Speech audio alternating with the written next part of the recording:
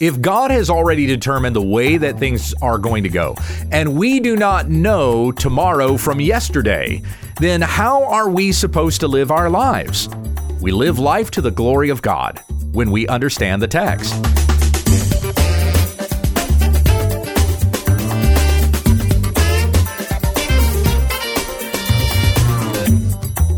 This is When We Understand the Text, a daily Bible commentary to help encourage your time in the Word. Monday, Tuesday, and Wednesday, we feature New Testament study, an Old Testament book on Thursday, and our Q&A on Friday.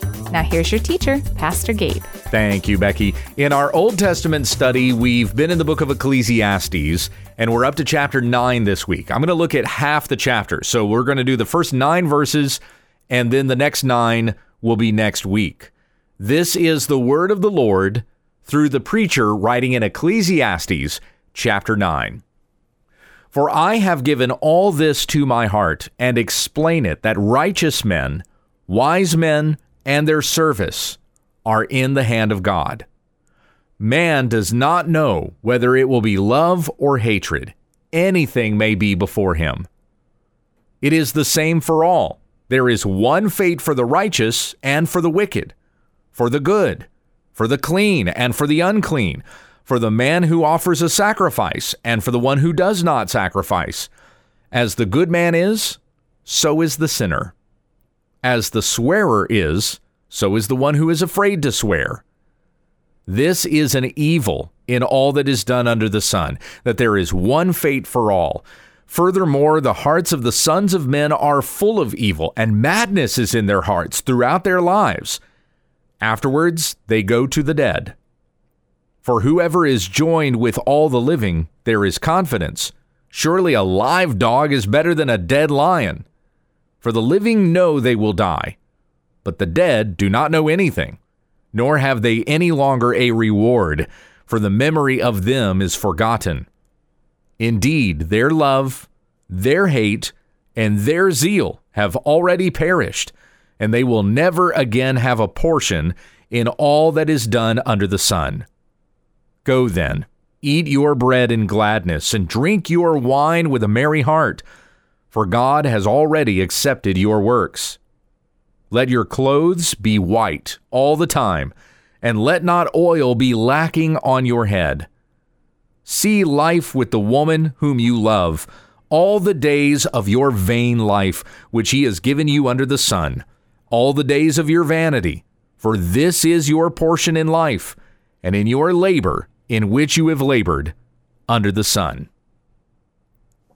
So as we have seen in kind of this middle section of Ecclesiastes, the first verse generally translates the rest of the chapter. If you can understand what's being said in the first verse, then it's easier to follow the flow of thought in what's going on in the rest of the verses that follow it, at least according to chapter. The chapter divisions are pretty accurate in the book of Ecclesiastes.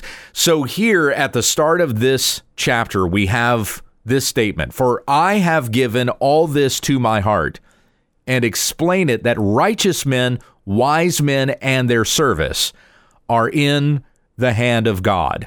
Now, all of that seems to be the same. We've seen these dichotomies, and we've seen that even in the section that we've read here, that oftentimes when you have a righteous man mentioned, he is contrasted with the wicked man, or you have a wise man who's contrasted with the foolish man. But here you have the righteous man, the wise man, and the works that they do. They all kind of seem to be the same. These are the people we should aspire to be.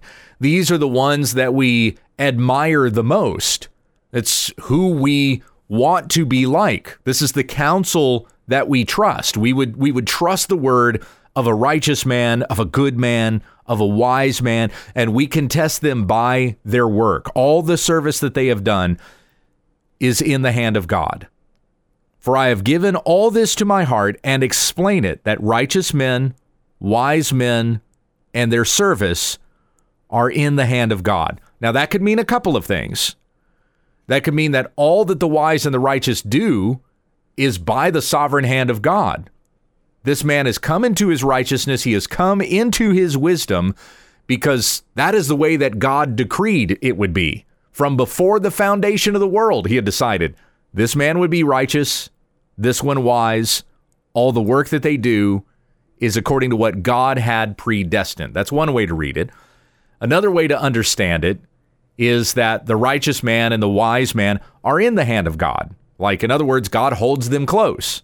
It is talking about how they have fellowship with God because they desire righteousness. They desire wisdom. The foolish man does not want God, right? We can just go ahead and throw the contrast in there, even though it's not deliberately made. The fool is not seeking the knowledge of God, but the wise man does. The righteous man does. So he is in the hand of God. But then look at the next sentence. Man does not know whether it will be love or hatred. Anything may be before him. Now, there's a couple of ways we could interpret this. A man does not know whether he will go the way of love or he will go the way of hatred. So when a man is born, how does he know which path he is going to choose? He doesn't. He doesn't know from the beginning of his time whether he's going to live a life that is a life of love or he's going to live a life that is a life of hatred. So that's one possible interpretation. The other possible interpretation is that this is talking about God. Man does not know whether God will show him love or God will show him hatred. Anything may be before him. God knows the way this man will go, but the man does not know the way that he will go.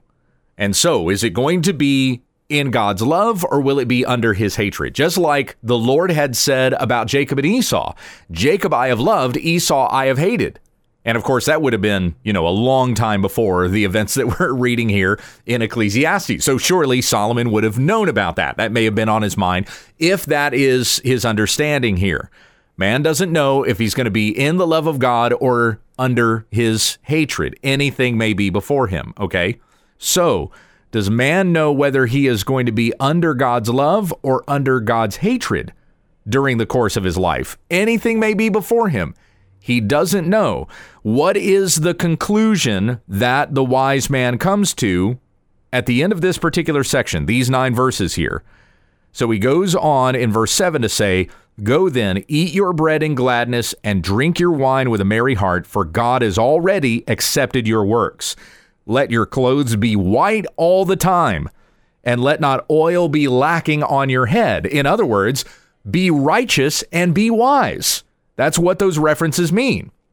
To wear white is to be clothed in righteousness. And we see that throughout the scriptures. Even Jesus saying in the book of Revelation, "Clothe yourselves in white." Or to the church at Laodicea, "I will clothe you in white garments." Garments that come from Christ, washed in the blood of the Lamb. They are washed white by the blood of the Lamb, as it says in Revelation. So we have our sins, our transgressions cleansed from us by the precious blood of Jesus, and we're clothed in white. We're pure. We are not stained by sin anymore. So that reference to wearing white is a reference to righteousness. Let your clothes be white all the time, and let not oil be lacking on your head. Remember what we said earlier about oil in previous studies in Ecclesiastes. The reference to oil is a reference to perfume. It's not like oil for a lamp, but it's something fragrant. It's something that smells good. And so oil for the head, that's an anointing. And when you're talking about a fragrant head, you're talking about having wisdom or possessing knowledge. So we start with that. We come to that at the end of the section again. We have the mention of the righteous man and the wise man in verse 1. And then the instruction from the preacher here is to walk in righteousness and have wisdom. And where do those things come from? They come only from God. You cannot know the way that you are going to go, and you cannot know whether you are going to be in God's love or under his hatred. So what's your responsibility going to be? It's going to be to do what God says is right and to seek his wisdom. See, you don't know. You do not know the plans of God. Go back to what we finished up with in chapter 8. Verses 16 and 17, "When I gave my heart to know wisdom and to see the endeavor which has been done on the earth, and even though one never sees sleep with his eyes day or night, I saw every work of God. I concluded that man cannot find out the work which has been done under the sun. Even though man should seek laboriously, he will not find it out. And though the wise man should say, I know, he cannot find it out. And so now we get to the start of chapter 9 where he's saying a man cannot know the way that he is going to go, if you read it that way, or he cannot know the way that God is going to choose for him. He cannot know whether God will have love for him or hatred for him. So not knowing anything about our future, what should we do? We should seek righteousness and we should seek wisdom. And both of those things come only for God. Seek after the righteousness of God, seek forgiveness for sins and cleansing from all unrighteousness, and seek God's wisdom, knowing the way to go, knowing what is good and pleasing and perfect in his will. This is what we should seek out. We do not know our futures. We do not know God's will. So what responsibility do we have? To do what is right and to please the Lord, to seek God. Jesus said in Matthew chapter 6, seek first the kingdom of God and his righteousness, and all the things that you need will be added to you as well. That's basically what the author of Ecclesiastes is saying here as well. You can't know your future. So what you should do is seek the Lord, seeking his righteousness, seeking his wisdom, and growing in these things. Man does not know whether it will be love or hatred. Anything may be before him. In verse 2, it is the same for all. There is one fate for the righteous and one for the wicked, for the good, for the clean, and for the unclean, for the man who offers a sacrifice and for the one who does not sacrifice. As the good man is, so is the sinner. As the swearer is, so is the one who is afraid to swear. So what is this? What is this that is the same for all? What is it that the preacher is referring to? Death. We all die. We're all going to die. We all come to the same end, the same conclusion, the same for all. There is one fate for the righteous and for the wicked. There's one fate for the righteous and for the wicked. They both die. That's what the preacher is coming to. So therefore, knowing we're all going to the same place, how should one live their life? You should live in righteousness and in the wisdom of God. And all of these things belong in God's hand. Remember that. That statement was at the very beginning of this chapter as well. All their service are in the hand of God. And so we must do what is pleasing to the Lord. Verse 3, when talking about the same fate for all, there's one fate for all. In verse 3, the preacher says, this is an evil in all that is done under the sun, that there is one fate for all.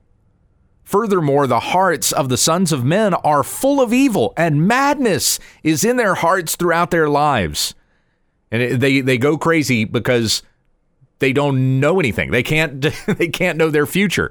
They don't know the meaning and purpose of life, and they cannot find fulfillment in anything that they do. So all of it is vain, and it's madness. Madness in their hearts throughout their lives. Afterwards, they go to the dead. And the preacher says this is evil, that this is the way that it is. And he's right. It is evil. That we all die, that even the righteous die, and even the wicked die. We all have the same fate. What is it that makes that evil? Well, it's because of sin. I mean, he's observing the fallenness in the world. There's a certain sense in which the preacher is judging by his own human standard. He's not judging by God's standard. That's definitely true. But he still recognizes that all is fallen in the world because of sin. Mankind is fallen. We die. Death has come into the world because man sinned. Death is the consequence for our sin. So whether a man is righteous or whether a man is wicked, he has still sinned, and what he deserves is death. Whether a man sacrifices or a man doesn't sacrifice, that man is still sin. Why is he going to the temple to sacrifice? Because he sinned against God. And the man that doesn't go and sacrifice has still sinned against God. He just doesn't sacrifice. What's going to happen to the two of them? They're both going to die. They go to the same place, and it's evil. And of course that's the case, because all of this is happening in the world, in creation, because mankind rebelled against God, because mankind sinned. Verse 4, for whoever is joined with all the living, there is confidence. Better is a live dog than a dead lion. So what are we talking about there? What does it mean to be joined with the living? Well, it means we're alive. And there is confidence there because there are things that we can know about being alive. Like, the sun's going to rise tomorrow. It rose today. It rose yesterday. So I can know something about tomorrow. But who knows anything about their death? Who knows what's on the other side? Who can say even what that experience is like? Even those who have had near-death experiences, they can't even really tell you what that feeling of losing oneself was like, because they didn't really die. I mean, when a person dies, they don't come back. Hebrews says it is appointed to a man once to die, and then after that comes judgment. So even if, like, a person's flatlined or their heart stops beating or whatever, if they still get brought back, we say brought back, and you put that in air quotes, because they're not really brought back. If they were really dead, they could not be brought back. A dead body cannot be reanimated. So there was some sort of failure in the body that they were able to jumpstart and keep the person from dying, but it doesn't mean they actually died. When a person is dead, they are dead. They don't come back. When the soul departs the body, that's it. There is nothing chemically different about a body that is dead versus the condition that it was in 3 hours before. All the same chemicals are there. It's got the same organs, the same makeup, but something about the body is dead. There's nothing that you can do to bring it back. It's gone. You can never reanimate a body again. That is a mystery that science has never been able to explain. How is it that all the elements are in this body for it to live and we can't bring it back to life? When a person dies, they die. And even those that have those near-death experiences, there's a reason why we call them near-death experiences and not death experiences, because they don't actually die. But even those that have those near-death experiences, they can't really tell you what it was like. What was it like? What was the feeling like of leaving the physical world and going into, what was happening after that? There are people that will claim to have seen things on the other side and come back to talk about it, but they haven't. Maybe they had a vision or a dream of some kind, but they did not really get to see the other side and come back and tell us about it. So nobody can talk about any of those things. There's no confidence in what comes after death, at least according to our human perspectives. Now, we do have confidence. We have confidence in Christ, he who came down from heaven to tell us what heaven is like, and even about the judgment of hell for those who will not believe, who don't believe in the Lord Jesus Christ. Jesus died for our sins, and he rose from the dead. He conquered death, so that all who believe in him have this confidence: we will rise from the dead too. But just going off of our own human experiences, there's no confidence. A live dog better than a dead lion. Yeah, the lion may be an apex predator, but he's no threat, dead. The dog is still useful, alive. Verse 5, for the living know they will die, but the dead do not know anything, nor have they any longer a reward, for the memory of them is forgotten. They cannot labor for more because they're dead, and whatever work they were doing on earth is over, and even as time goes by, it will be forgotten. You've probably heard the saying, preach the gospel, die, and be forgotten. Because, when it comes down to it, eventually you are going to die, and eventually the memory of you will be lost. There will come a point in time where it will be the last time anybody ever thinks of you, and then that memory is gone. That sounds quite meaningless, doesn't it? Well, it would be if all there was to this life was this. But there is more to life than this. There is life everlasting with God in heaven if we turn from our sin to the Lord Jesus Christ. Verse 6, indeed, their love, their hatred, and their zeal have already perished, and they will never again have a portion in all that is done under the sun. And indeed, that's true. As I talked about that verse being read back into verse 1, their love, their hatred, their zeal, mankind. All of the things that we loved, the things that we hated, the zeal that we had, the things we were passionate about, all of that is gone. And will never again come back to enjoy the things under the sun, which we may have even contributed to by the works that we did in this life. So we come once again to the conclusion in verses 7 through 9.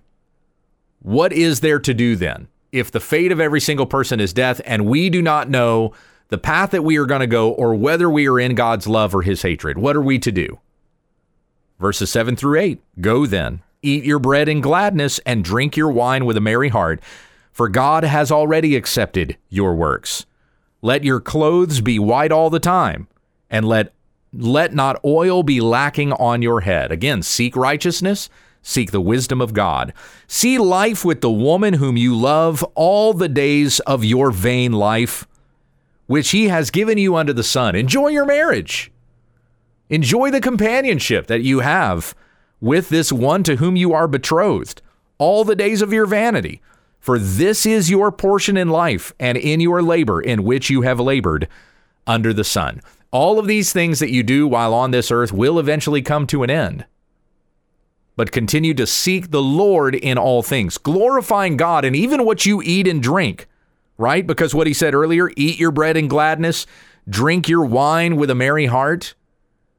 What did Paul say in 1 Corinthians chapter 10? Whether you eat or drink or whatever you do it all to the glory of God. That's what we are to do.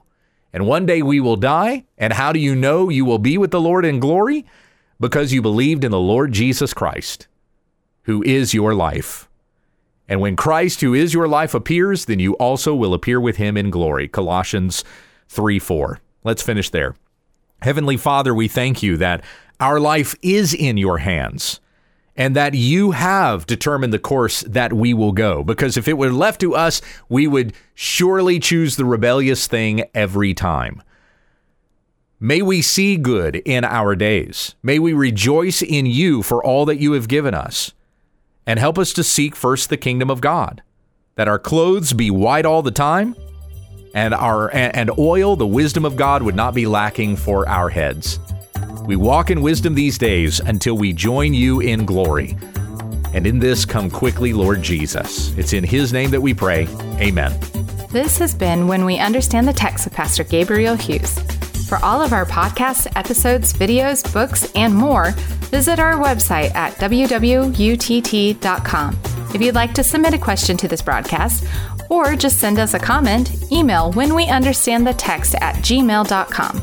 And let your friends know about our ministry. Join us again tomorrow as we grow together in the study of God's Word, when we understand the text.